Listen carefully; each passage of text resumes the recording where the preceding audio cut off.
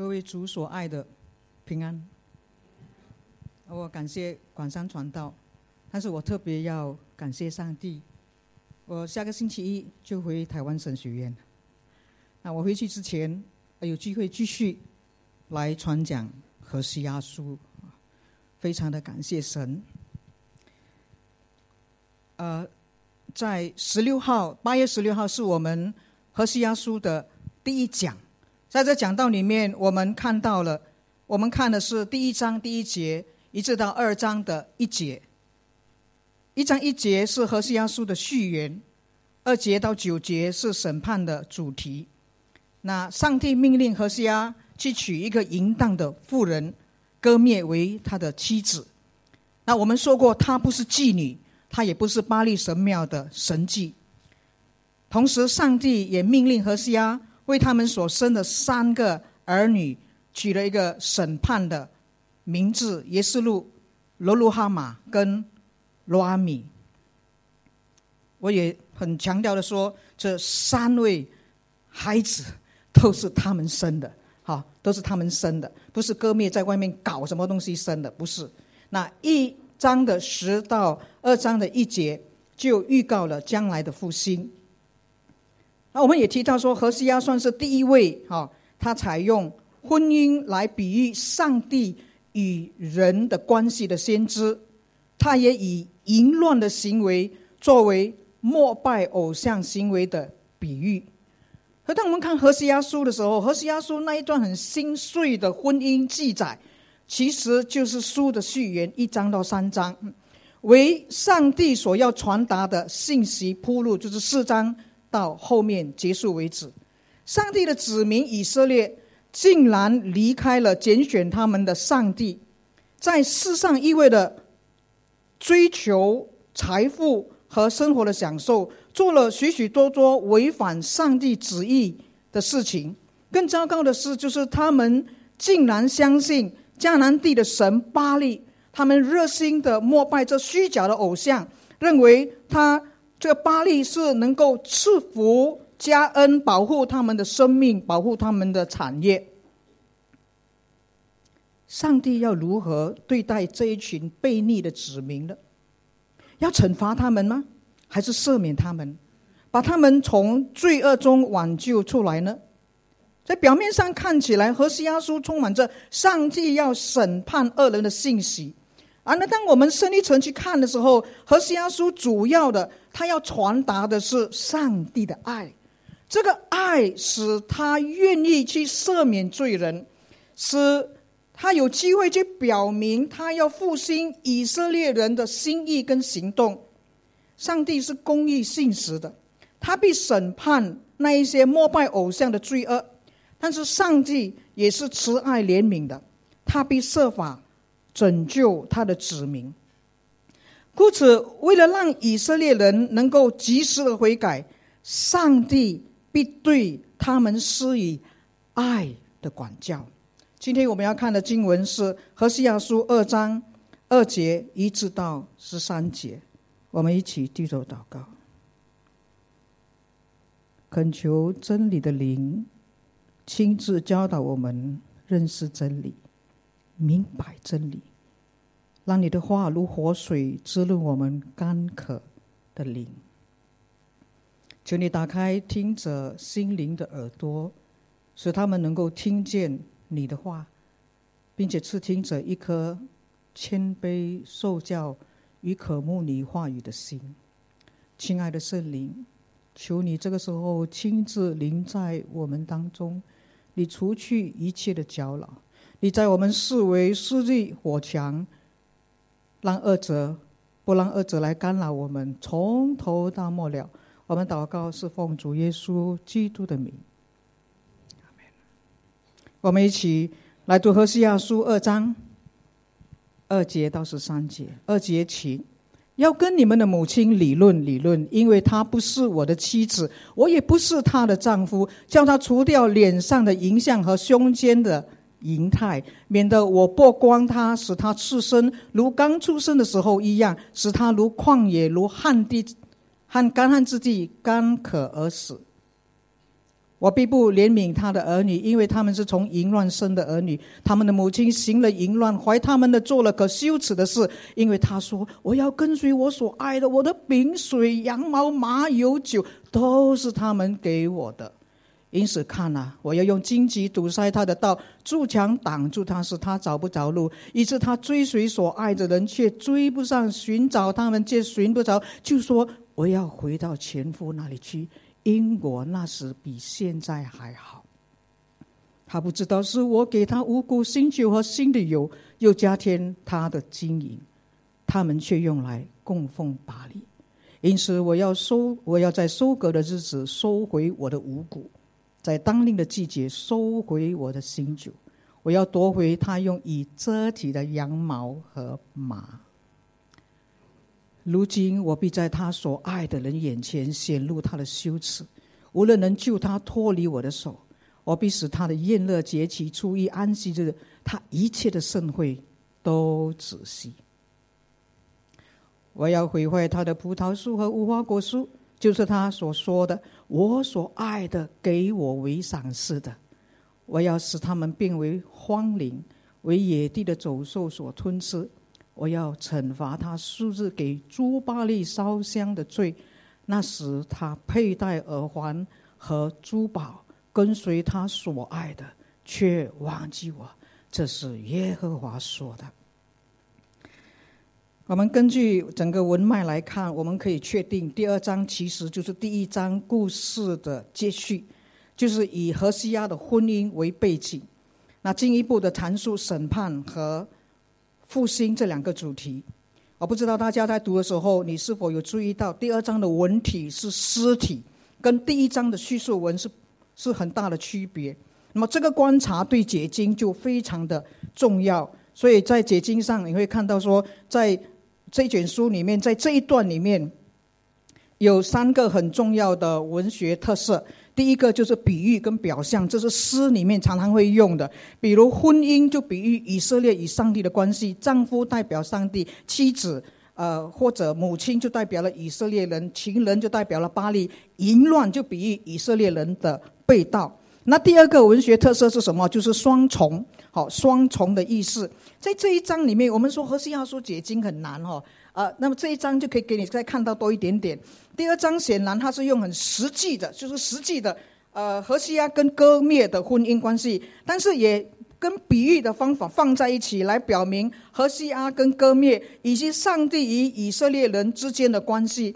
所以有时候我们读的时候，我们就比较难判断到底这个经文是何西阿针对歌灭呢，还是指上帝跟以色列人的关系，或者是同时针对两者呢？好，那么这边举了一些例子，就好像第6节他说所爱的，到底这个所爱的是指谁呢？他是指情夫吗？他是指巴力吗？那再来一个特色，就是说在这一段里面，它是以一个法庭为背景的真讼文。那这个东西我们怎么看都看不懂，我看也看不懂。那我是研究看到原来它是好像在法庭里面这样的。所以上帝指控以色列人背道跟随巴力。上帝是谁？上帝是原告，即主控官、陪审团还有审判者的角色于一身。那么以色列是谁？以色列就是被告，是被控诉和被审判的对象。所以整个控诉是要反映何西阿与歌灭的关系。那何西阿就谴责歌灭不忠，犯了淫乱之罪。歌灭的淫荡就反映了以色列的背道，陷入了迦南异教的淫乱里面。那何西阿的儿女就卷入了这一场纠纷里面，他们被传召出庭作证，要异口同声指责母亲的过错。那控告的目的是什么呢？控告的目的是希望歌灭能够痛改前非，回到丈夫的怀抱。歌灭虽然移情别恋，又犯了奸淫之罪，但是何西阿却深爱着他。何西阿没有意思要把他休掉，或者就是把他致死，根据当时的法律把他致死。这原是上帝的心意。上帝的心意就是以色列人虽然弃绝真神，跟随巴力，但是上帝仍然深深的爱护他们，且很耐心的等候他们回心转意，回到他的怀抱里面。所以整个诉讼、整个争讼的目的是要挽回，是一个管教的过程，目的不是毁灭，目的是管教，目的是挽回。所以首先我们来看第2节到第5节，上帝对以色列人的控诉。在这里，上帝他是用第一人称在说话，他指控以色列因为背道离弃上帝，因此要遭受严厉的审判。2节的上半节他说要跟你的母亲理论。那解经家就在那里争论，到底这个母亲的身份是谁呢？有不同的解释，但是最好的解释就是母亲她代表以色列人，尤其是那些宗教或者政治领袖，因为他们都使人民陷入罪恶，他们是罪魁祸首。那这些做儿女呢，就被召出庭作证，要指出母亲的过错。理论，因为我用的是和合本修订版，理论它含有什么呢？它原来的意思含有责备、辩论跟控告的意思，是属于法庭诉讼的案件的时候的用语。所以何西阿在这里他要指出以色列的背道，并且他要宣布上帝的审判。因为她不是我的妻子，我也不是她的丈夫，是控诉的原因。这一句话它是反义的，因为是诗，所以我们可以用这样一个反问的方式来理解，就是她不是我的妻子，我不是她的丈夫吗？这样的反问期待的是什么？期待的回答的是是的，我就是她的丈夫，她就是我的妻子。所以只有在这样的一种肯定的夫妻关系做基础，何西阿书第2章的经文所有的控诉跟劝导才会变得有意义。所以虽然割灭破坏了婚姻的关系，何西阿却没有按照法律提出离婚，没有把他致死，反而主动的采取一连串的挽回跟修正的行动，以爱来挽回修复这一段婚姻的关系。何西阿的行动显然就反映了上帝对以色列人的爱。上帝并不因为他们的背道而要将他们彻底的毁灭，反而千方百计的他要复合与他的子民以色列彼此之间的关系。他说叫他除去脸上的淫相和胸间的淫态，在字义上可以指淫荡的性情，或者是象征淫荡的装饰品。脸代表了一个人的形态，胸代表了性感，所以脸和胸连用的时候就强调了性感和淫荡，比喻以色列人在宗教文化跟政治上的败坏。这一句话是很严厉的，它是严厉的口气，它是有一个要求的。何西阿希望割灭能够回心转意，回到他的怀中，这就是带到法庭去辩论的那个目的。上帝的心意也是如此，他极希望以色列人能够离弃偶像，并且悔改归向他。第3节是上帝对母亲审判的威胁。在这里何西阿他采用比喻的那种手法来说明上帝对以色列5个审判的威胁。第一个威胁，上帝要剥光他，就是让他丧尽尊严。剥光衣服使人赤身露体，感到无地自容，表示了上帝将剥夺了以色列人的权益和尊荣，使他们落在羞辱和悔恨中。第二，上帝要使他如婴儿赤露，就是把他打回原形。婴儿赤露比喻审判，上帝要使以色列人恢复到还未蒙恩时的悲惨光景。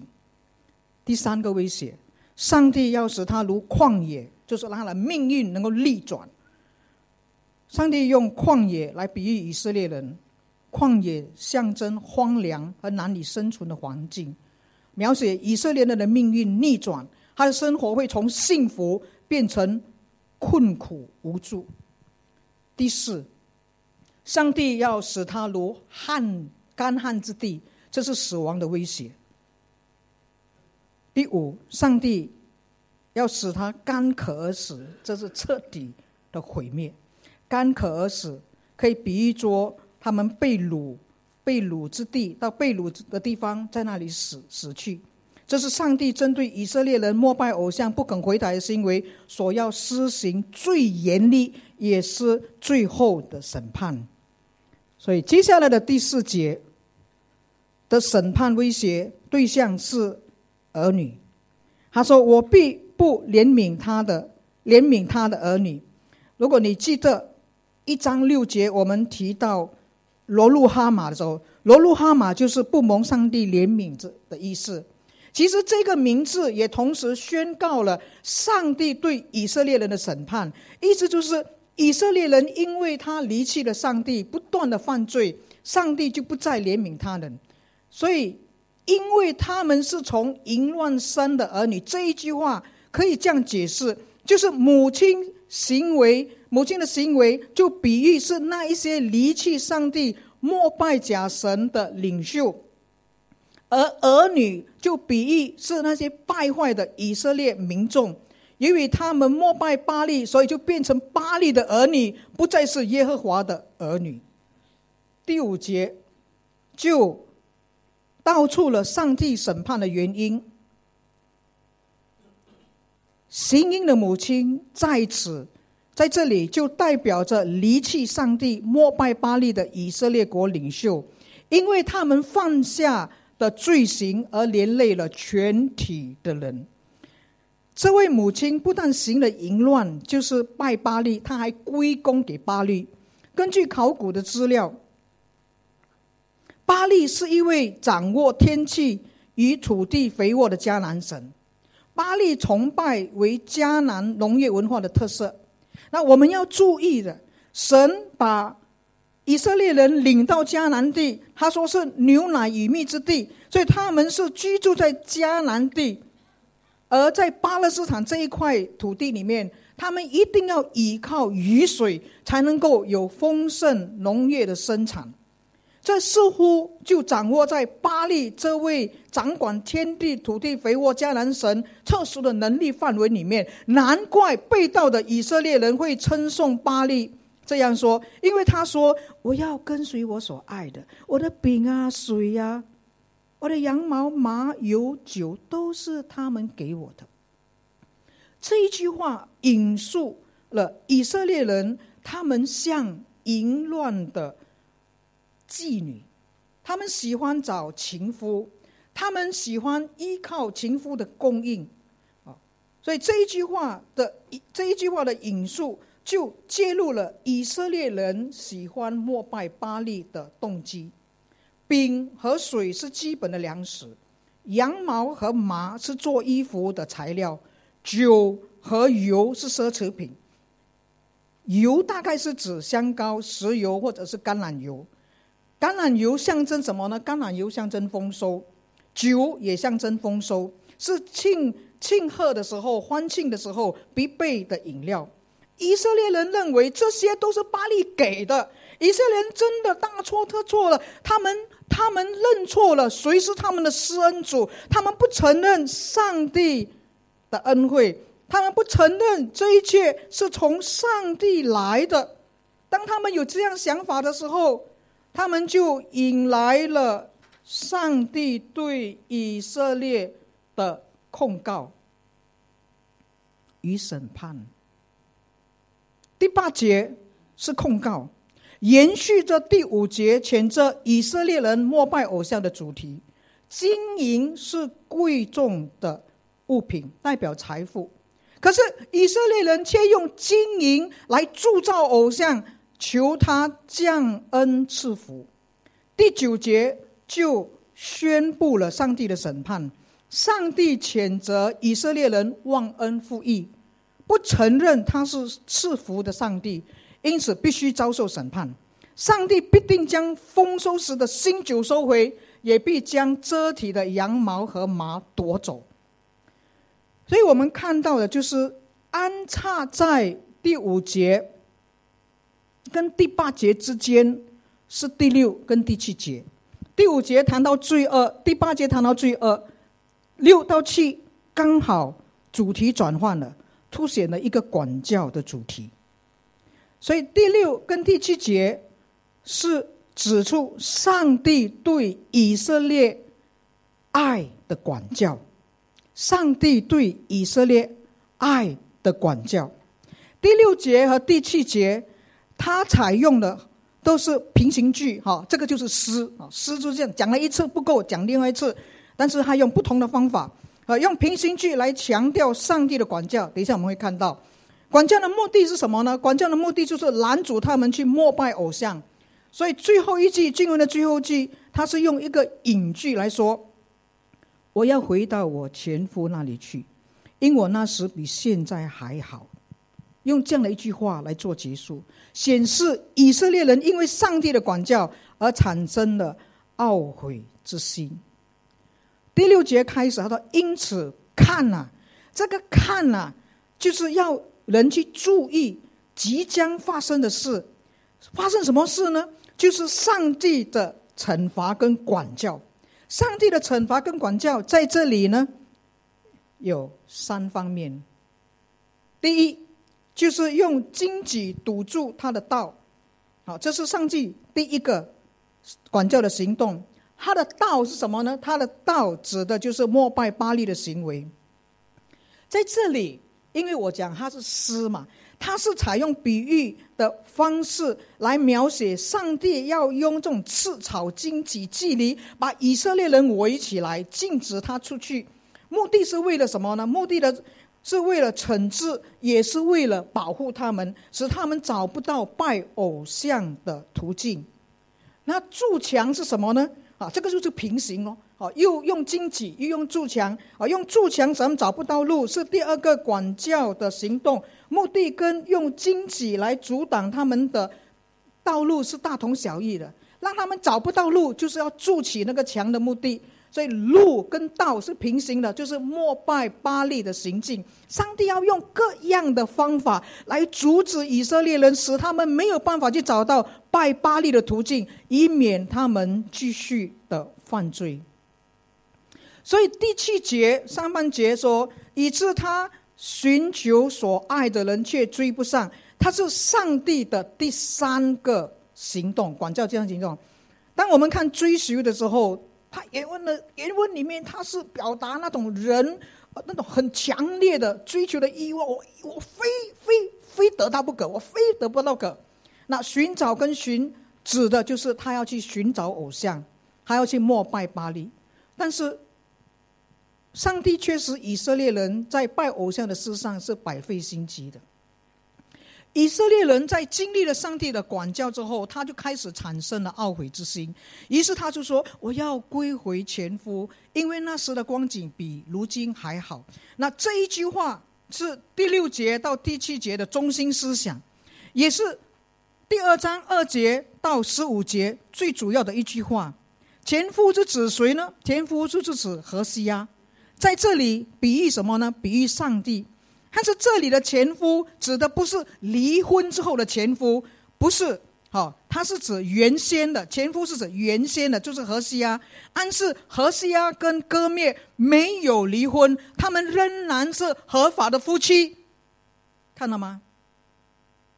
何西阿书的解经困难就在这边，用了很多的比喻，不懂他在讲什么。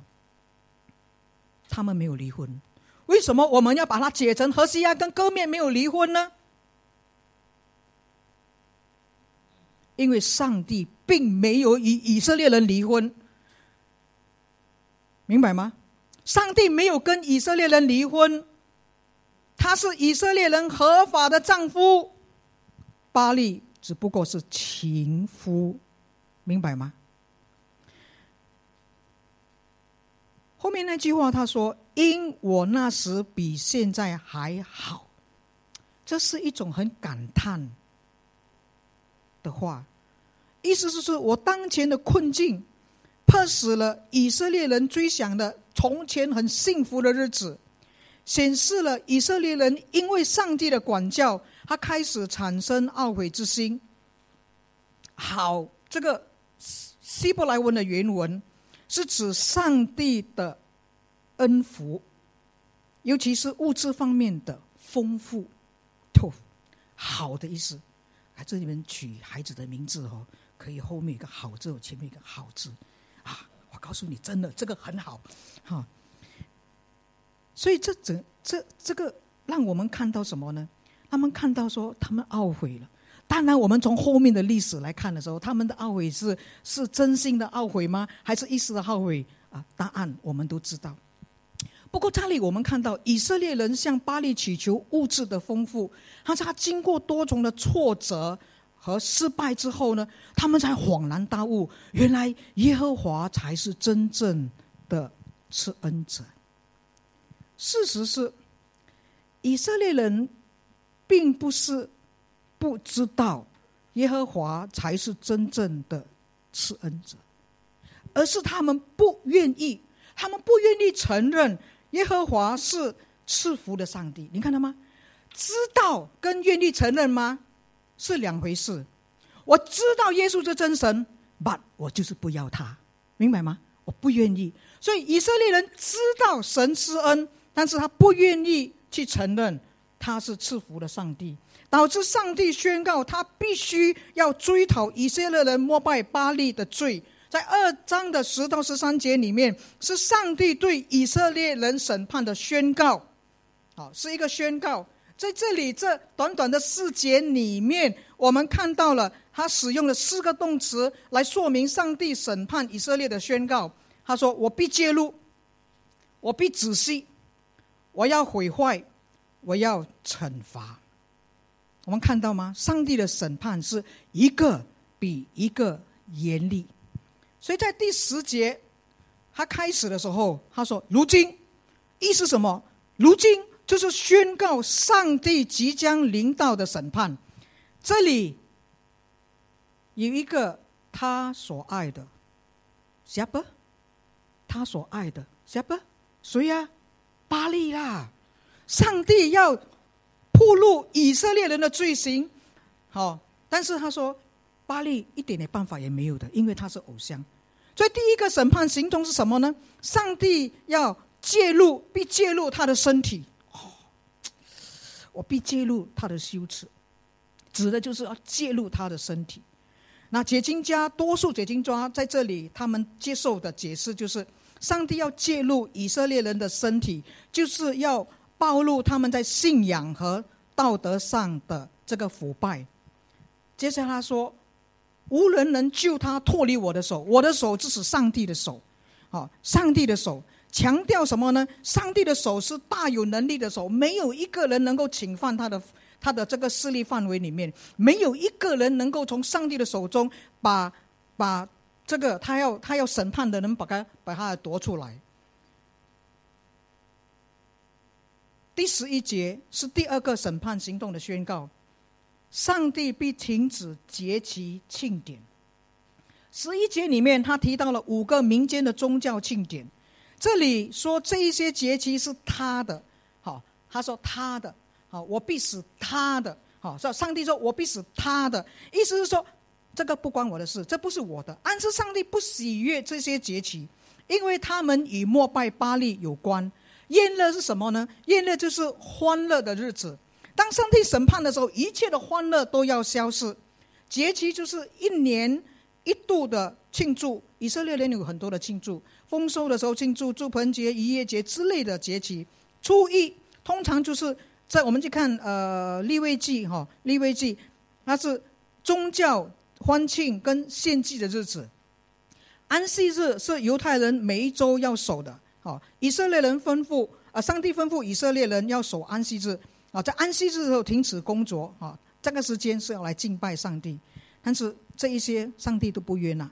盛会就是民间的庆典。那我们看到的就是这一些东西，如果我们回去看利未记，我们去看摩西五经，这些原本有宗教意义的节期是上帝设定的，上帝约纳的。但是现在呢，这些经常举行的盛会都必须停止，表示什么呢？表示说上帝的审判已经影响到民间的生活，你明白吗？在民间里面没有庆祝的时候，就是上帝的审判不是只是在领袖的阶段，他也去到那里，去到整个民间。所以第12节是第3个审判行动的宣告，上帝要毁坏田地果园。单单这句话，我们看到12节他有2句威胁的话。12节里面，我要毁坏他的葡萄树和无花果树。毁坏就是使它荒凉，这是上帝很严厉审判所带来的毁坏跟荒凉。人若离弃了上帝，继续生活在黑暗的罪恶中，咒诅必定临到，战争、灾祸、疾病、敌人的蹂躏等灾难必定破坏农田，使土地变得荒凉。当我们看葡萄树跟无花果树的时候，它是巴勒斯坦很重要的农业。葡萄树、无花果树可以种在同一个园子里面，象征什么？象征和谐，象征丰富。但是上帝说，我要毁坏果园。接下来是一句引述的话，就是他所说的，我所爱的给我为赏赐的。这句话就说明是以色列人的想法。以色列人觉得这些丰收的葡萄树、无花果树是他所爱赏给他。我所爱的是谁呢？我所爱的就是巴力。以色列人宣称他很喜欢巴力，他相信一切的好处都是从巴力来的，巴力赏给他的。上帝却要让以色列人深深的明白，我上帝才是施恩者。所以讲完了第1节威胁的话，第2句威胁的话是什么呢？我要使他们变为荒林，为野地的走兽所吞吃。上帝他宣布了，他要使果园变成荒场，可能是透过旱灾，可能是敌人所造成的，不知道，但是损失是非常非常的大的。所以接下来我们看到了，就是在13节里面继续有4个审判行动的宣告。4个审判行动的宣告，上帝要惩罚拜偶像之罪，上帝要惩罚拜偶像之罪。13节可以说是整个审判主题的总结。上帝要宣告，他要追讨他的子民拜偶像、拜巴力的罪恶。我们看到烧香这个词，烧香是什么？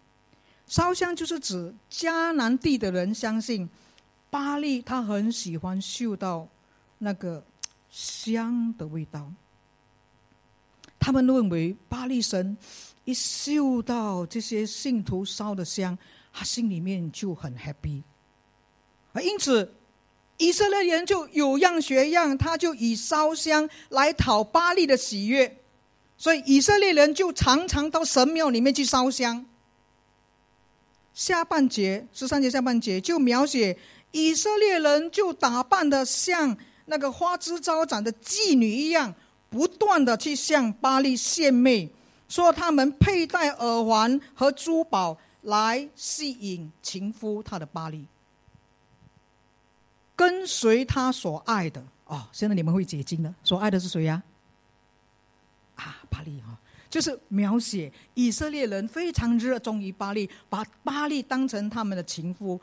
所以这一句话就描绘了以色列人与巴力那种不合法的婚姻关系，记得吗？何西阿就是要用婚姻的比喻里面来比喻以色列与上帝之间的关系。但是在这里让人看到的是，以色列与巴力的婚姻关系是不合法的，是上帝的律法所禁止的。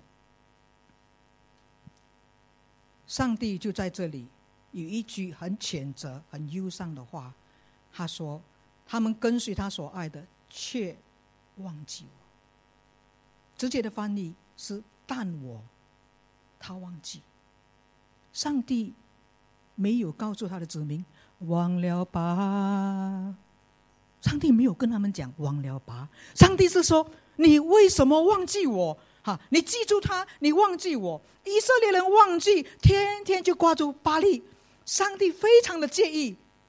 上帝介意以色列人忘记他，忘记上帝，不感谢上帝的恩典，是很严重的罪行。申命记8章11节到20节，你回去看。何西阿以淫乱的比喻说明拜偶像的败坏，拜偶像就等于宗教的淫乱，表示人破坏了与上帝之间圣约的关系，同时也违反了上帝圣洁的律法。所以何西阿在13节第1节这样说：在侍奉巴力的事上犯罪就死了，在侍奉巴力的事上犯罪就死了。拜偶像的人生活在罪中，灵性就死了。以色列人是上帝的子民，却转向巴力求物质上的福气，导致灵性的死亡。对今天的基督徒有什么启发？有什么提醒？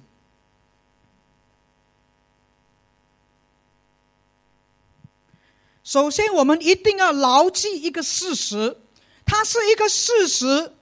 这个事实就是，一个人什么时候开始信耶稣，也就是他属灵征战的开始。我重复，你注意听，任何一个人几时开始信耶稣，几时就是你属灵征战的开始。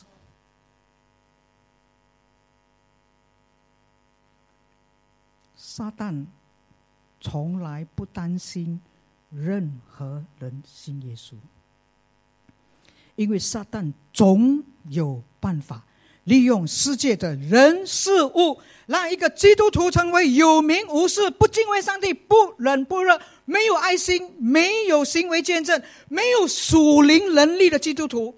即便你看到一个外表侍奉很热心的基督徒，他的侍奉也可能是血气的，也可能是为了自己的，他的侍奉可能也是摆在上帝的前面，那个是灵在义的前面。当撒旦让世界的人事物成为你跟我的偶像的时候，成为你跟我生活的中心的时候，成为你跟我每一天忙忙碌碌追逐的目标之后，你说我们还有时间跟精神去关心我们灵性的死活吗？ Yet now you know why spiritual warfare.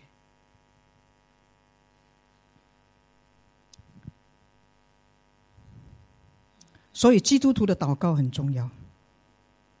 一个不会祷告的基督徒，一个不祷告的基督徒，就等于一个赤手空拳上战场，却要面对精良武器的敌人。你说他打胜仗的几率有多少？多少？多少？多少？跟自己说零。你还要祷告吗？你要操练祷告吗？要不要好好祷告？要不要好好学习祷告？我是在大学毕业之后，到生活工作的时候才信耶稣的。我之前是不信耶稣的，我排斥耶稣。我大学之后人跟我传福音的时候，我踢门，你知道吗？因为我认为信耶稣是不孝。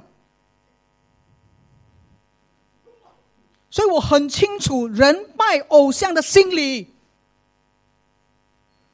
今天我要语重心长的奉劝你，我真的要奉劝你，你千万不要把耶稣当成另一尊的菩萨。你不要笑，可能就是你。你不要说有拜就有保佑，福建话讲有拜有保庇。是每个有拜有保庇？你以为你多一尊耶稣你就比他平安吗？你又要耶稣，你又要其他的你就不要放，你还笑什么？我是语重心长的告诉你，你不要用这种有拜有保庇，把耶稣当成另外一尊菩萨的心态来做基督徒。这样的基督徒在生活上遇到困难、遇到困境的时候，或者他所求的上帝没有一一实现的时候，一个我500波波比，他接下来第一个行为通常不是继续向耶稣来祷告求帮助，而是他会埋怨上帝。接下来就是遗浪，不见了，不来聚会了。牧者要千叫万叫，千叫万叫，叫了很久，只差没有用把人抬下，把你抬过来。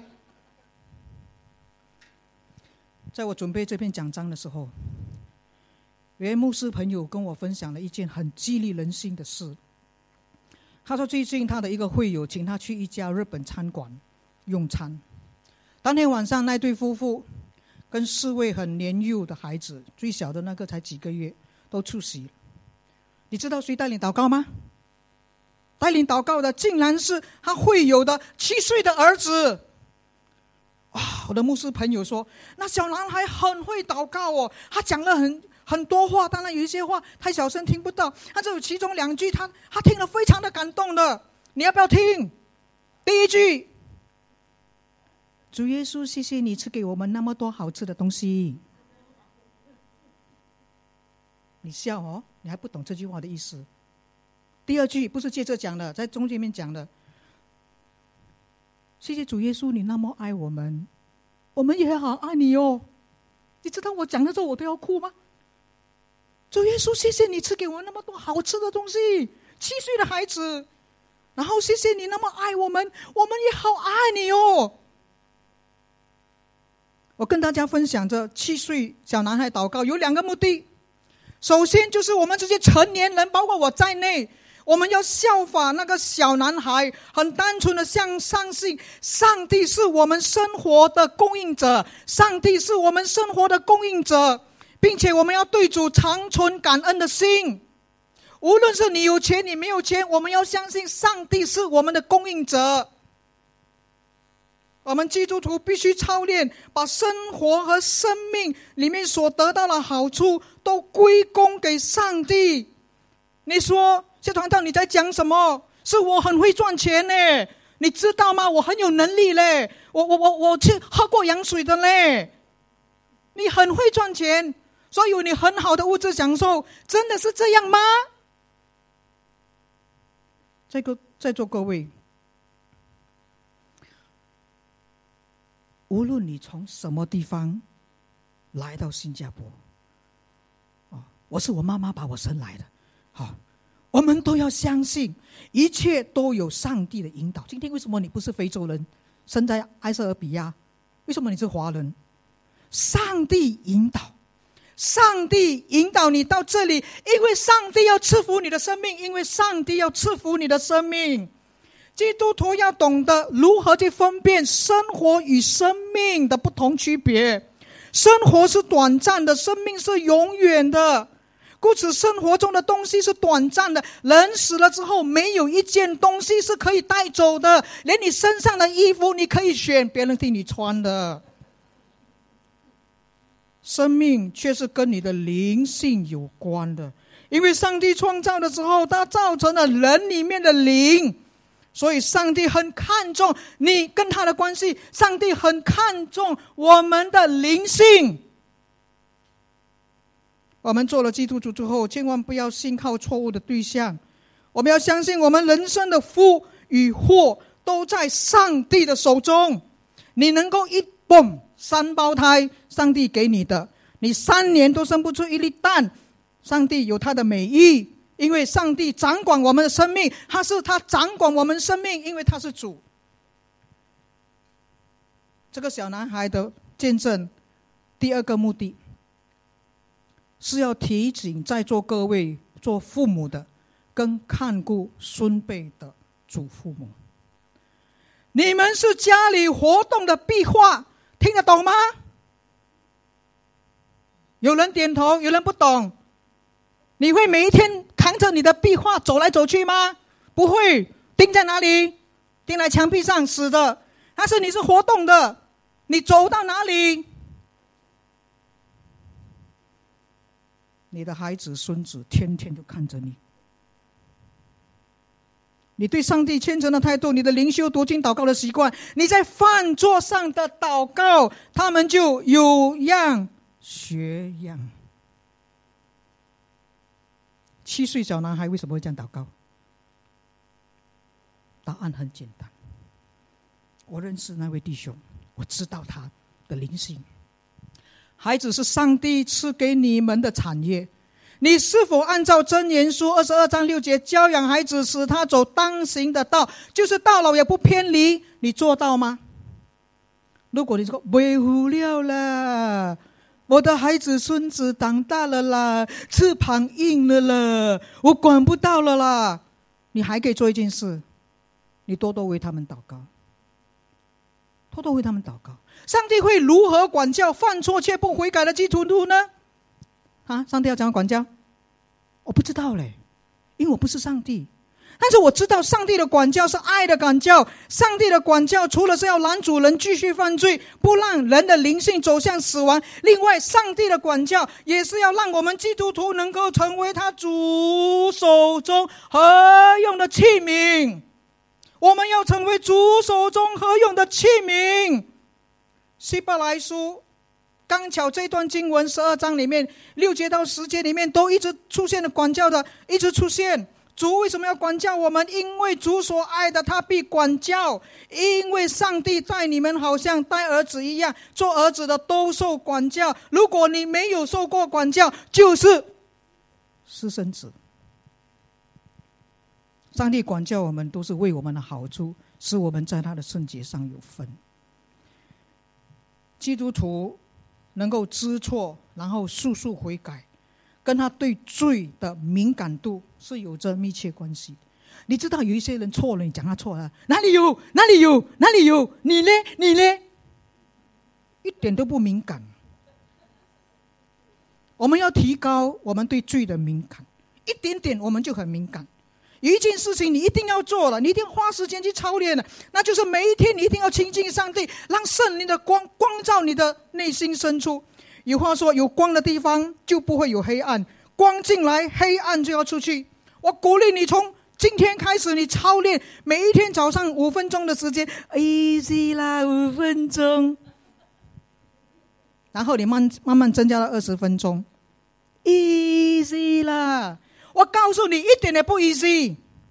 当你开始操练安静的时候，你就会发现原来现代人要让心灵能够安静下来是那么困难的事情。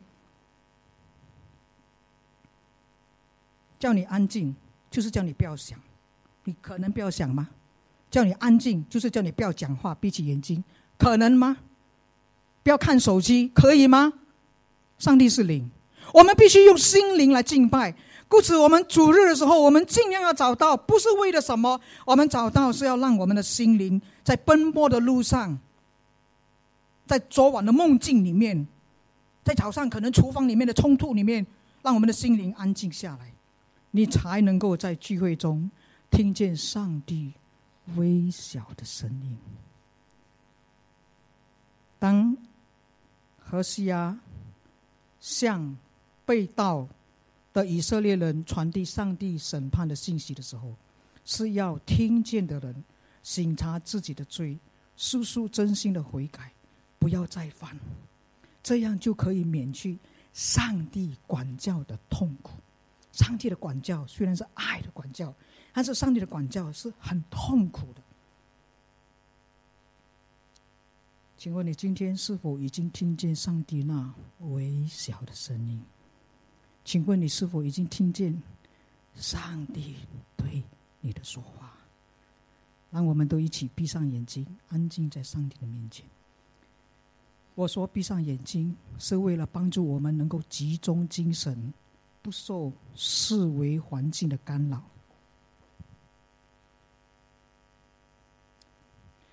不受四维环境干扰，请你自己在心里面对刚才所听得到向上帝说出回应。我们每一个人都安静。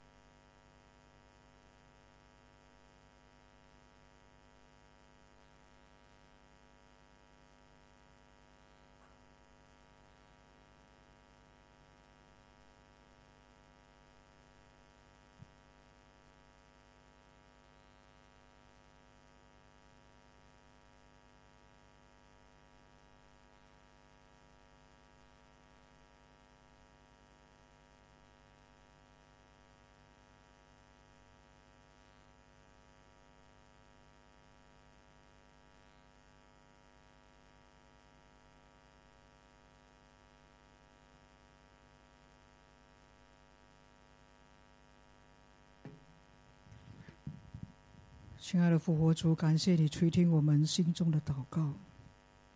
亲爱的圣灵，祈求你继续向在这里每一颗心说话。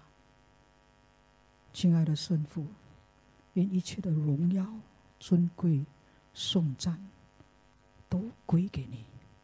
我们祷告是奉主耶稣基督的名，阿门。谢谢各位。